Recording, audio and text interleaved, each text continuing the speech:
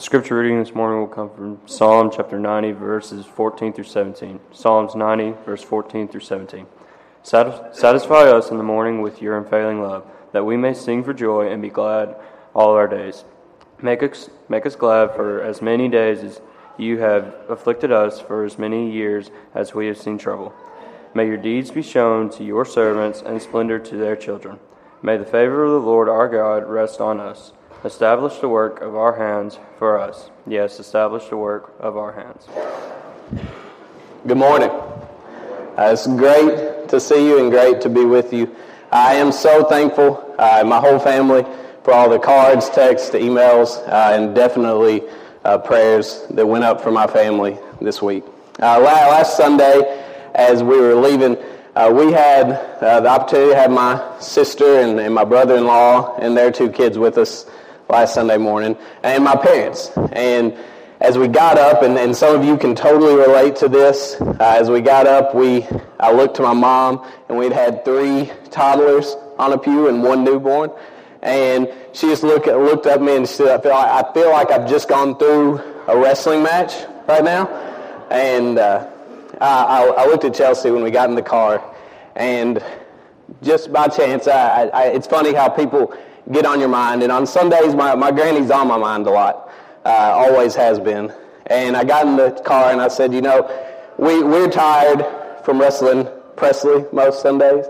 But we were tired as a group of 6 from wrestling 3. But my granny would pick her 5 grandchildren up when we were little in East Tennessee, and sometimes, I guess, illegally because of the amount of seatbelts in the car, take us all to a little country church in East Tennessee and provide us with the foundation that we had. And I'm so grateful for everything she's done. So if you're tired this morning, if you're a grandparent that brings your grandkids, if you're a single mom, single dad that's worn out wrestling, keep wrestling. I promise that it's making an impact. If you haven't been here in the last several weeks, we've kind of unveiled, given out our new mission statement. What we're going to focus on as a church family, not that we're not focusing on the whole Bible, but these are going to be things that we talk about often because we feel like they're things that are truly foundational to our faith and what are going to shape our church family. And that statement is West 7th Street Church of Christ, striving to be completely committed followers of Jesus, discipling, equipping, serving, loving. Matthew 28, verses 16 through 20, in the Great Commission, Jesus is coming to the disciples and says, Then the 11 disciples went to Galilee to the mountain where Jesus had told them to go. When they saw him, they worshipped him, but some doubted. Then Jesus came to them and said, All authority in heaven and on earth has been given to me. Therefore go and make disciples of all nations, baptizing them in the name of the Father and the Son and the Holy Spirit, and teaching them to obey everything I've commanded you. And surely I am with you always, even to the very end of the age. They worshipped him, but some doubted. Yeah, the picture that these are the 11 people. These are men who had been with Jesus and who had literally followed him for a huge portion of their life. That they had given their lives over to him and followed him for these years. And that some worshipped, but others doubted. But notice something about Jesus. Their doubt doesn't make Jesus stop, and whatever the number was, he doesn't stop and he doesn't say, hey, we've got 7 here that are fully ready. 7 here who love me and are devoted to me. And we have these other 4 that they're just kind of in. They're not all in. They're not all there yet. So I'm going to need you to go home. I'm not sure I can use you because you still have a little bit of doubt in your heart. So I want you to think about this morning as we get going, that when it comes to becoming a disciple, becoming a true follower of Jesus, that Jesus can work with your doubt. It's not something new to Jesus to deal with our doubt.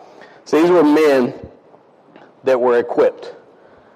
These were men that were prepared. When Jesus says, go and make disciples, it's because they had given such a huge portion of their life to following after Jesus, to becoming a disciple of Jesus Christ. And so they were already prepared, they were already equipped to go out and to do the same for other people. In the second part of the verse, and this goes with our whole mission statement, to understand that this is totally Scripture. Go and make disciples of all nations, teaching them everything I commanded you. Teaching them everything I commanded you. That's what equipping is. So this morning, as we get into this, what we're going to do is I'm going to be talking mainly about what it means to be equipping here at West 7th and discipling. And then next Sunday, we're going to tail off each other. And Randy's going to talk about loving and serving next Sunday morning. And we're going to talk about all four in our home Bible studies next Sunday evening. So I hope you can connect all of these into what we're trying to do. First off, let's think about that word equipping. And for me, when I think about the word equip, it's not a word I use every day. It's not something that I use in my everyday language, in my everyday conversation. But one I do use that is a parallel is preparing. I don't wake up in the morning and think, am I equipped for this day? But I do. I don't go through my routine and try to be equipped for the day, but I do, because what I'm doing is saying, am I prepared to do this? If you've ever entered into something and been unprepared, you know what a horrible, horrible feeling it is. Now, I can remember when I was a teenager, just started preaching for a couple of years, and I decided one Sunday evening, it was out at a church towards Hickman County. I can't remember the name of the congregation, but I was way out in the country. I decided that night that I wasn't going to use any notes. I decided I wasn't going to use notes, and I had this sermon ready, and I had it in my head, and I got up, and I froze, and I couldn't remember a thing. And there's not a worse feeling than to be that unprepared, that I didn't have my backup, I didn't have something there that if I did forget what I wanted to say, that if I did forget my points, if I did forget my thoughts. And so gradually a couple of things came to me, but people were really pretty pleased because they were out by about 6:25 that night. So it may be a new strategy, maybe what we should go for on Sundays. But it wasn't a good feeling, and it never is a good feeling to not be equipped, to not be prepared. Let's think about a couple aspects of why equipping. In 2 Timothy 3, verse 16 and 17, it reads, all Scripture is God-breathed and is useful for teaching, rebuking, correcting, and training in righteousness, so that the servant of God may be thoroughly equipped for every good work. So the idea when we come here as a church family, when we're studying our Bibles, what we're putting in here is that we leave and that we're thoroughly equipped, thoroughly prepared. I love the way the Message says it. He says, when it comes to the teaching, rebuking, correcting, and training, he says, showing us truth, exposing our rebellion, correcting our mistakes, and listen to this one, training us to live God's way. So first thought there when it comes to equipping, there's no way on one Sunday morning, that's the thing, this is going to be part of our dynamic, part of our makeup, that we can talk about everything that we're equipping for here. It should be something that we're doing every single Sunday, but I want you to know from the start that we're prepared by Scripture. And we're prepared by Scripture to train us to live God's way. And I like that word also. We got equipping, we got preparing, but I like that word of training, because we think in that way. We get that when we have a goal out in front of us, that we train to reach that goal. That if you're told something ahead of time, maybe you're going to preach at a church and that you should have some notes as backup in case your memory fails you. That we train ahead of time. We do the things that are going to prepare us for that moment. And when it comes to living our lives as Christians, we're prepared by Scripture. We're prepared by what we get from His Word. Also, prepared to pray. Prepared to pray. I like the way Karl Barth put it. He said, to be a Christian and to pray are one and the same thing. It's a matter that cannot be left to our caprice. It is indeed a kind of breathing necessary to life. It is a kind of a kind of breathing necessary to life. In other words, what he's trying to say, what he's wording here, and when we're preparing to be able to pray, is that this should be something that as a Christian becomes unconscious. It's not something that we have to even consciously think about doing anymore. It's just something that goes with your faith is praying. I know that can be confusing to some of us because sometimes we do think, I don't know how to pray. Or maybe we think about other people in our life and we think they're good at praying. They have a good prayer life, but that's just not me. And I think it's the opposite. I think we develop it because of how natural it actually is once we start doing it. You know, when the apostles, when they approached Jesus, the disciples in Luke 11, it says that Jesus had been praying. He'd gone off to pray. And when he had finished praying, they asked him, teach us to pray. So it's a natural reaction to want to learn how to pray better. But then you know in this model prayer that Jesus goes and he gives these simple directions that I think we can take a lot from, and we could do a whole lesson we won't from there today. But to understand that praying is just making sure you do it. Sitting down and talking to God continually, and then it becomes something that's like breathing. I don't think about taking my next breath. I just naturally do it. And you don't think about as a Christian, when can I find time to pray today? You just do it. It's something we constantly do. Prepared to pray, prepared by Scripture, prepared to stop faking being prepared. Now think about that one with me for a minute. Prepared to stop faking being prepared. So because this is something we're really good at in church. We're really good at faking like we're prepared. And I'm not talking about your Bible class that maybe you didn't prepare enough for today. I'm not talking about getting up here. I'm talking about doing things every single day. We're good at faking like we're prepared. I can think back, there was a girl I knew, I won't give any names, that was in Central's band. And if you know about Central's band, they've had a ton of success over the years. And when I was in high school, they won the Contest of Champions a couple times. And this was actually one of the years that they won Contest of Champions, the state championship of marching band. And this girl played clarinet, but here's the catch. She really didn't play clarinet. Now she did. Like that was what she had played with the one. That's what she technically knew how to do. But at some point, she had stopped developing. She stopped doing anything else. And so she went her whole senior year, or junior year, in a state championship band, and she would march, and she would do everything to look right. She had her uniform on. She knew her steps. She knew where she was supposed to be, but she never played a note. And that's crazy. Crazier part is, none of the directors knew it. Nobody around her knew it.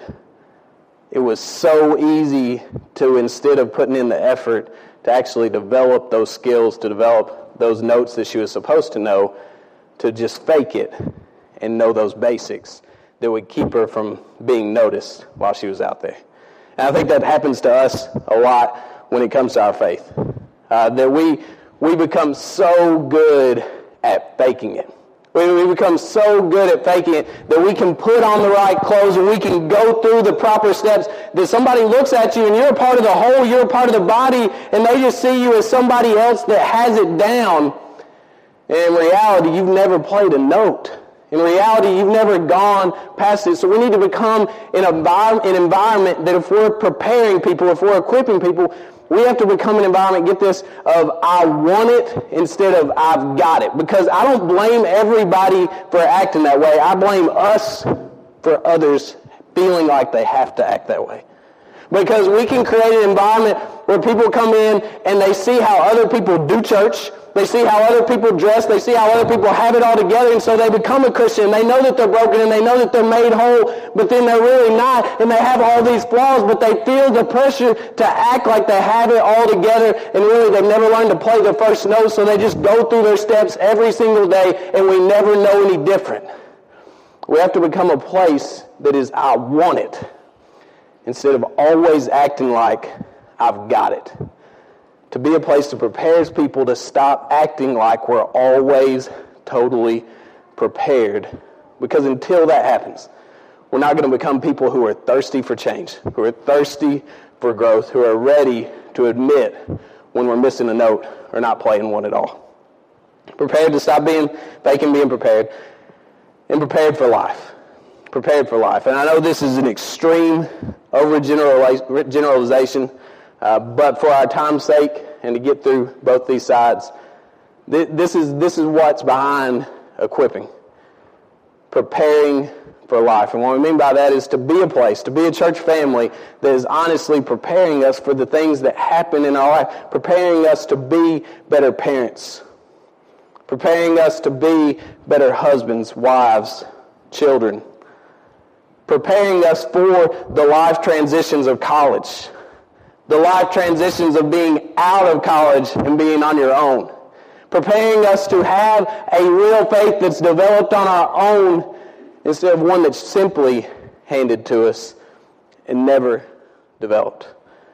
That we prepare people for life is the goal behind equipping. Prepare people for pain, prepare people for suffering, for failures. And when you get that, it's going to be what the motive, what the goal behind equipping is. With this mission statement, everything's connected.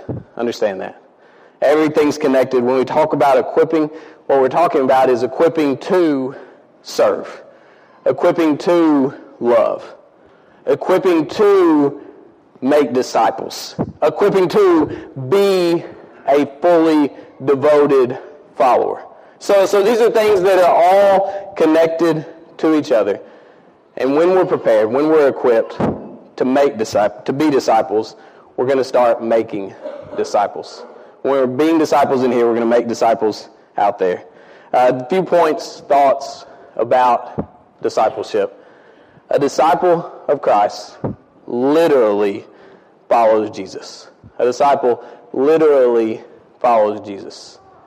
Sometimes we don't get that. And we would say it, we would answer the question right, does it mean you follow Jesus? But no, it means we literally follow him. That means we're with him wherever it takes us.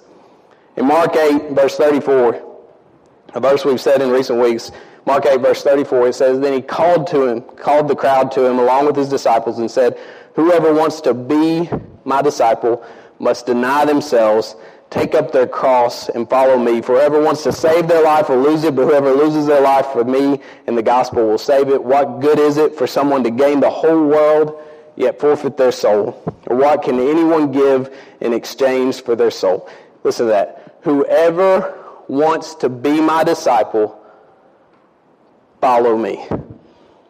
See, and this can be something that we get lost in, and we think is just kind of this blanket statement, but it was a literal statement.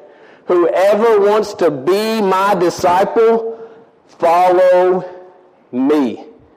I read a story about Clarence Jordan. I don't know if you ever heard of him. I'm going to missay it. Koinonia Farm. They started in South Georgia back in, I think, the 50s. He was a man that was from a well-respected family, a wealthy family in South Georgia. And something bothered him growing up about the racial segregation that was in his town, about the fact that his church was all white. The fact that there was no unity, that there was this real racism and segregation in his town. And so he wanted to do something about it. So he created this community of believers of all different races. And because of that, in South Georgia in the 1950s, when segregation was in full effect, you can guess what the reaction was. People boycotted their community. They wouldn't sell stuff to them. They were honestly about to be done. I think they were going bankrupt. They couldn't do anything. So Clarence Jordan approaches his brother, Robert Jordan, who was a rising politician. Eventually, I think, became a state senator, maybe the state Supreme Court even. But a lawyer, politician. And he asked him about giving them legal representation. And the conversation went like this. Clarence, I can't do that. You know my political aspirations. Why, if I represented you, I might lose my job, my house, everything I got. We might lose everything too, Bob. It's different for you. Why is it different? I remember, it seems to me that you and I joined the church on the same Sunday as boys. I expect when we came forward, the preacher asked me about the same question he did you. He asked me, do you accept Jesus as your Lord and Savior? And I said, yes. What did you say? I followed Jesus, Clarence, up to a point. Could that point by any chance be the cross? That's right. I follow him to the cross, but not on the cross. I'm not getting myself crucified. Then I don't believe you're a disciple. You're an admirer of Jesus, but not a disciple of his. I think you ought to go back to the church you belong to and tell them you're an admirer, not a disciple. Well now, if everyone who felt like I do did that, we would have a church. We wouldn't have a church, would we? The question, Clarence said, is do you have a church? Lee Camp says it this way: filled with such admirers, church becomes a community concerned only with doing church right. Subsequently has little to do with discipleship and faithfulness, with such transformation that obedience to the Lord is truly enabled. A disciple truly follows. We've talked about this, becoming a fully devoted follower versus being just an enthusiastic admirer. And the truth is, it's not something new. To have this conversation with his brother in the 50s, it's not something new that we create churches, that America's created churches that are filled with enthusiastic admirers. People that like Jesus. People that are willing to follow him to the cross. I'm not willing to follow him on the cross. But remember what Jesus said. He said, take up your cross and follow me. He didn't say, walk up and follow close behind while I carry the cross all by myself. A disciple of Christ truly follows Jesus. Disciples leave. Disciples leave a lot. Disciples leave their nets. Disciples leave their tax collector's booth. Disciples leave their comfort. And this is something that's not easy. In Luke 14, verse 25, he says, large crowds were traveling with Jesus, and turning to them, he said, if anyone comes to me and does not hate father and mother, wife and children, brothers and sisters, yes, even their own life, such a person cannot be my disciple. And whoever does not carry their cross and follow me cannot be my disciple. Suppose one of you wants to build a tower. Won't you first sit down and estimate the cost, see if you have enough money to complete it? For if you lay the foundation and are not able to finish it, everyone who sees it will ridicule you, saying, this person began to build and wasn't able to finish. Or suppose a king is about to go to war against another king. Won't he first sit down and consider whether he is able with 10,000 men to oppose the one coming against him in 20,000 with 20,000? If he is not able, he will send a delegation while the other is still a long way off and will ask for terms of peace. In the same way, those of you who do not give up everything you have cannot be my disciples. Those of you who don't, in other words, leave everything you have, cannot be my disciples. These are hard words. These are the words of Jesus. These are challenging words. They're not something that's meant to be sugar-coated. When Jesus said this, if we're not willing to leave our comfort. We can read these passages and we can read Peter, Andrew, James, and John and think of Jesus as this majestic, glowing figure walking up, and was how we picture it sometimes. But this was a really difficult decision to leave everything that provided you with comfort behind. When you think about Matthew, the tax collector, when he's sitting in his booth, and yes, he hated his life. Yes, there was so much of him that we know had to be eating him up inside, or he wouldn't have had this reaction to get up and leave. But at the same time, and we all have things like that in our life, there was so much comfort there. There was so much comfort in sitting in this place he hated. There was so much comfort in sitting in this place that made him feel dirty and made him feel like just a worthless human being. And so it was difficult to leave that comfort, and it's still going to be difficult for us when we become true disciples of Christ to leave our comfort behind. But disciples leave their comfort to find their Christ. Disciples are willing to leave their comfort to find their Christ. Disciples don't have to know exactly where they're going because they know who they're following.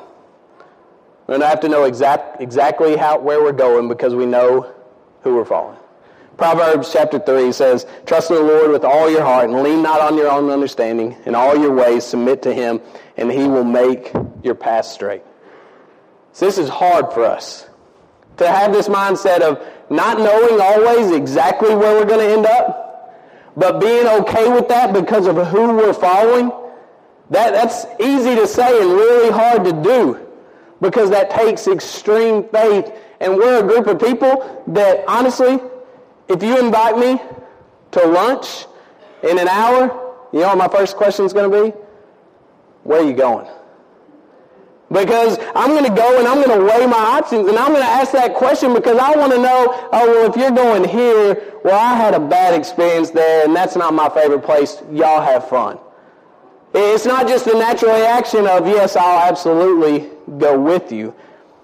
Whereas as disciples, that's a reaction. When Christ is leading the way, that we'll follow him wherever it takes us. It doesn't matter if it's uncomfortable. It doesn't matter if it's hard. That we're going to follow after him. I think it's the reason for a lot of us we haven't gone further in our faith.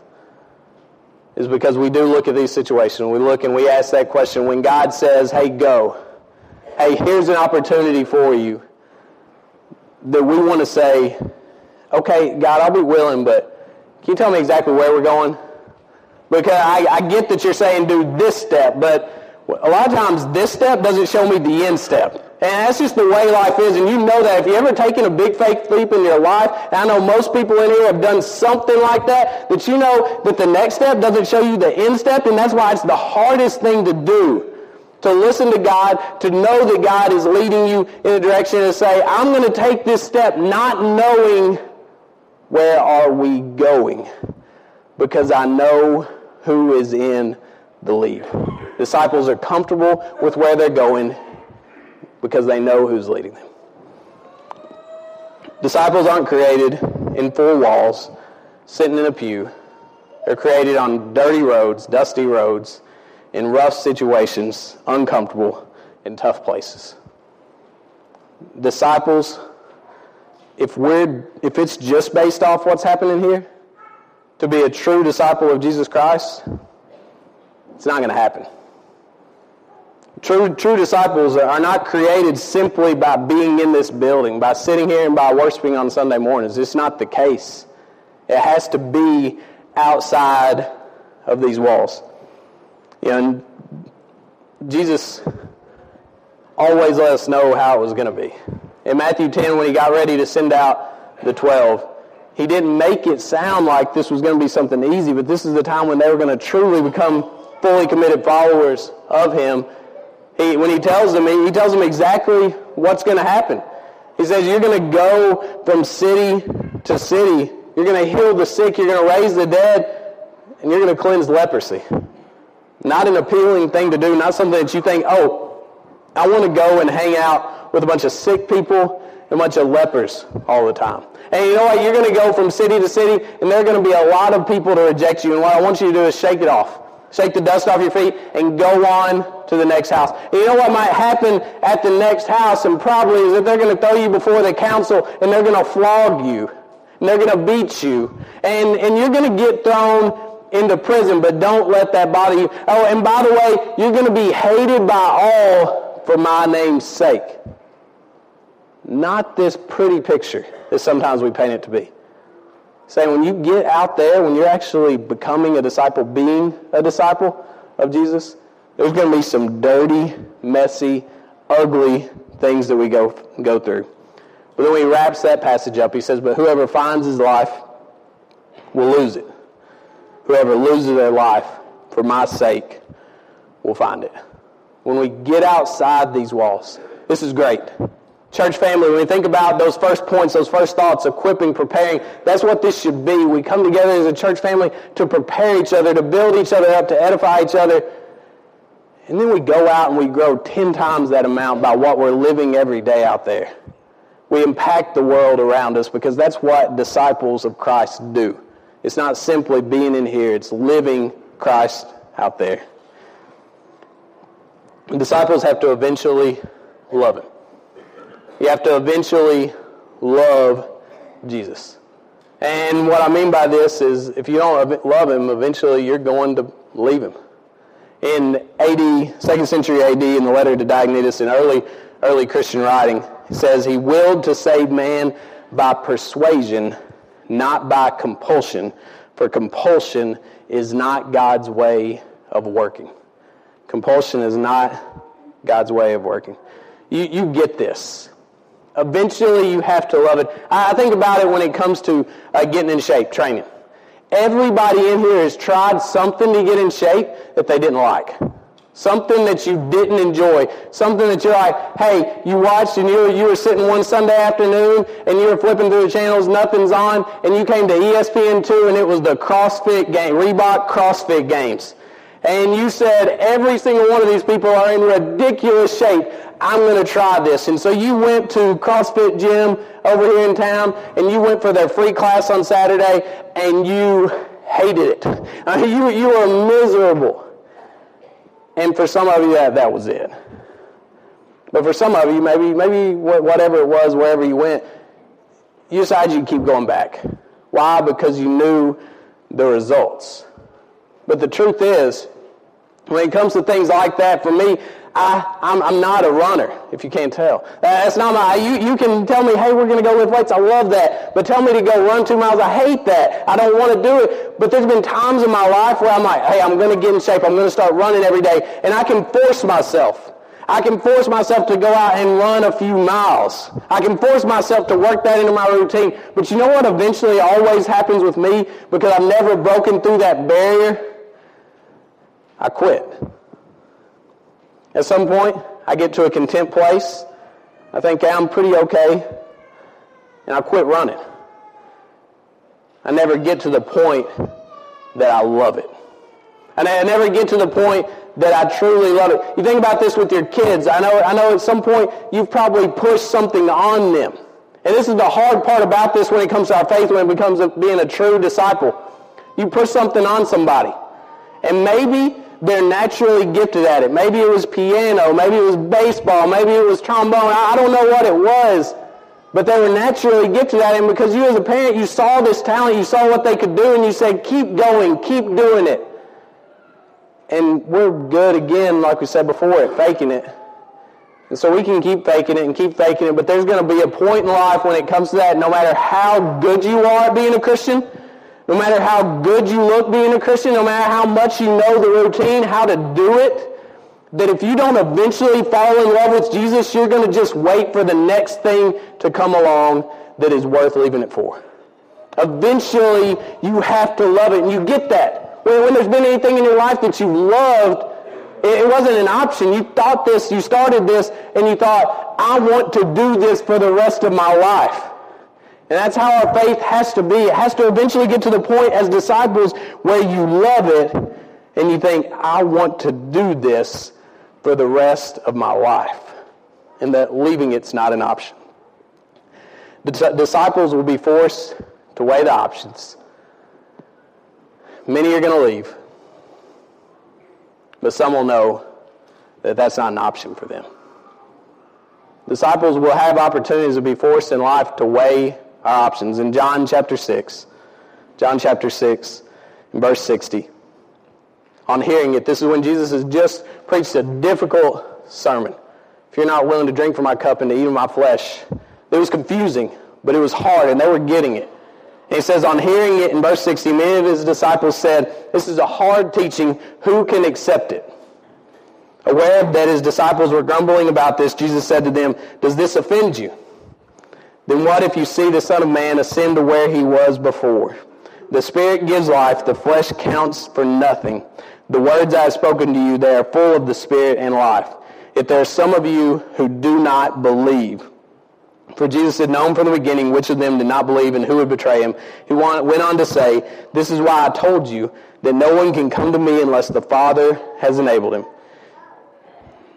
From this time, many of his disciples turned back and no longer followed him. Many of his disciples turned back and no longer followed him. Jesus looked at him and he said, many of you don't believe. Now, that didn't mean they didn't believe enough to follow Jesus. Yes, they were already disciples of Jesus. They were following after Jesus like Benjamin Jordan to a point. To a point, I'm going to follow Jesus. And so when it got hard, when they said this is a hard saying, the reaction when Christ didn't try and talk them into staying was that many of them left. And then it says, Jesus turned to the 12 and he says, you do not want to leave too, do you? And I love Peter's answer.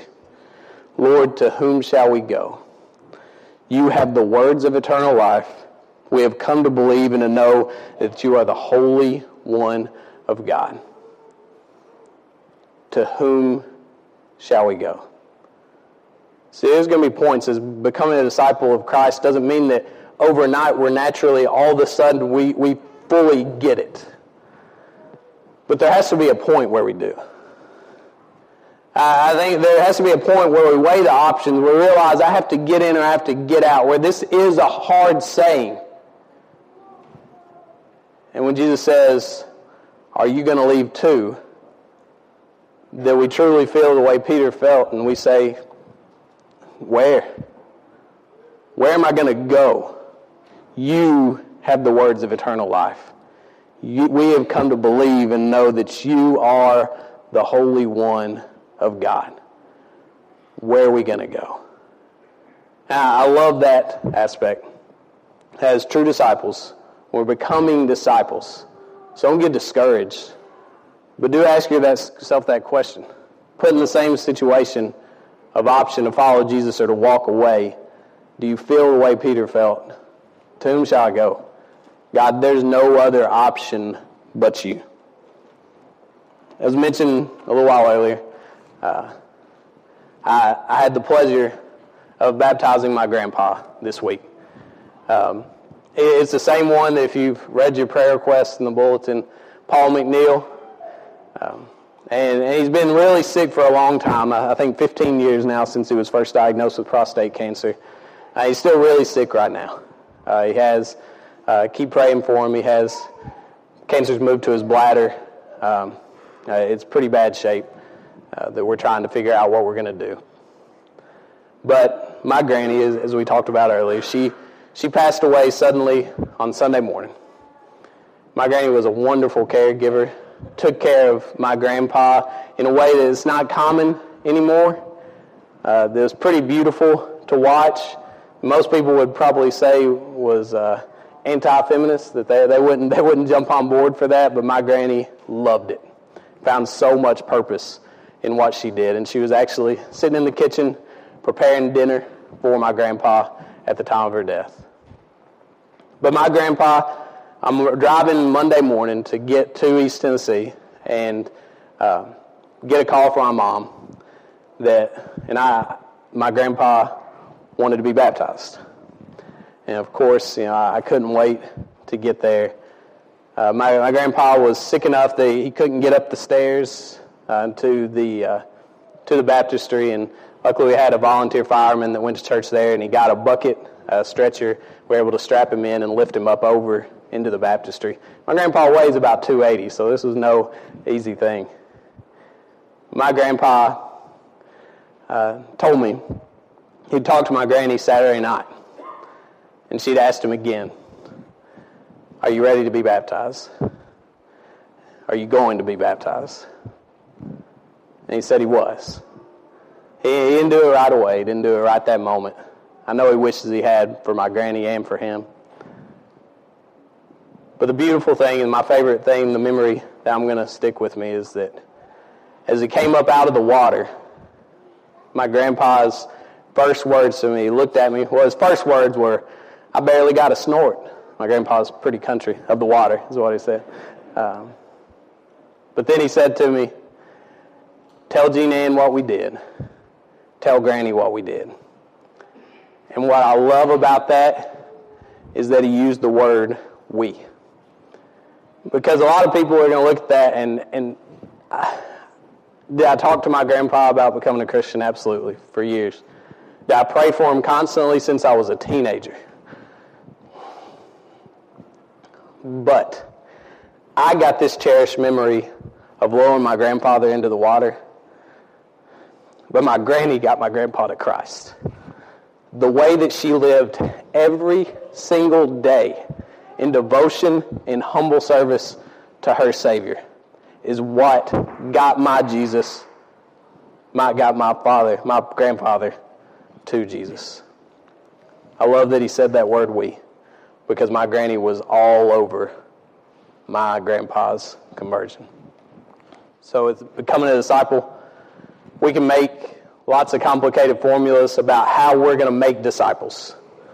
How as a church family, how can West 7th grow? And we should think about these things. We should think about every facet that we can do to reach this community and be in a downtown church and to reach the people around us.